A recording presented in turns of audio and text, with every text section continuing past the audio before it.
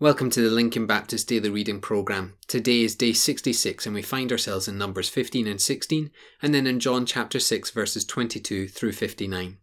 As we look at chapter 15 of Numbers, we get another set of assorted laws. And if you're struggling to keep track, just think of the people at the time. So many laws. Not because God is autocratic, but because God is holy and expects his people to be holy.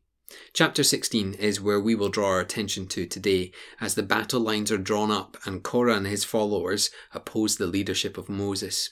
The end of the matter was thousands of dead in a split on the earth and thousands of dead in a plague that took the people who rebelled. The question is, how on earth did the people find themselves going through this civil war and unrest? Well, it boils down to pride and envy. Korah's rebellion and the people's anger against Moses was because they were not called to be leaders. You see, it was very easy to take down a leader when you're not one. You point the finger of blame, you question every decision, and you attack any mistake. The people had decided that Moses should be dealt with, so a new leader could be established, one that in their minds would do a better job. Clearly, the people forgot that it was not Moses that was in charge, but the Lord himself. The Lord was directing and guiding Moses. The Lord was making the decisions, and it was the Lord setting the laws. You see, we have the same issue today. Too often in the church, leaders are attacked, mistakes are mocked, and pride sets in with a desire to make oneself a leader. But people forget, Christ is the head of the church. We answer to Christ, not to the church body. We serve Christ, not the people. Sure, we may make mistakes, and sure, we will not have a perfect leadership, but the lesson of number 16 is that the Lord is in charge, and it is the Lord who leads. Rebellion, therefore, is a disobedience against God, and clearly, God is not happy about that. As servants of Christ, we seek to please God, not anger him. Let's head into our New Testament reading in John's Gospel, and people were coming to Jesus for many things. Some wanted healed, some wanted a wondrous sign, and now after feeding the 5,000, some wanted fed. Yet Jesus points out they are looking for the physical when they should be looking for the spiritual. It is the same problem that people had in the time of Moses, always concerned about the here and now and never truly looking for God in the situation. Jesus declares he is the bread of life. And there are two important things here.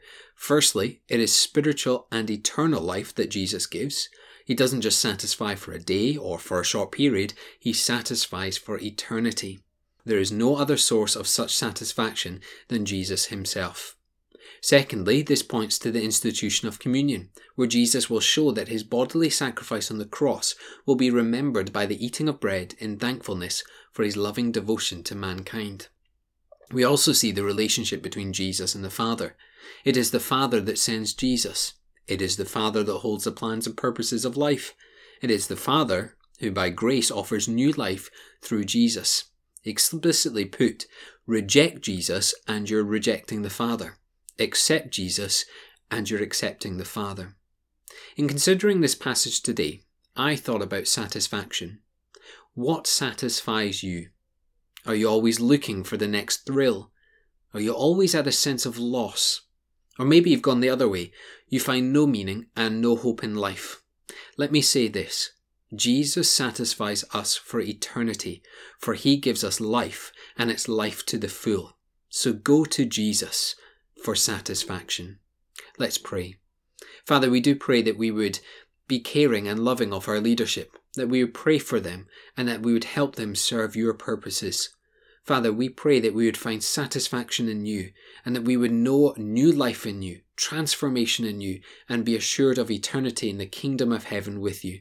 We pray that we would rely upon Jesus, who is the life giver, and we would trust in his ways. We pray today that we would be faithful children of God, living and serving our Lord and Saviour. We pray this in your name. Amen.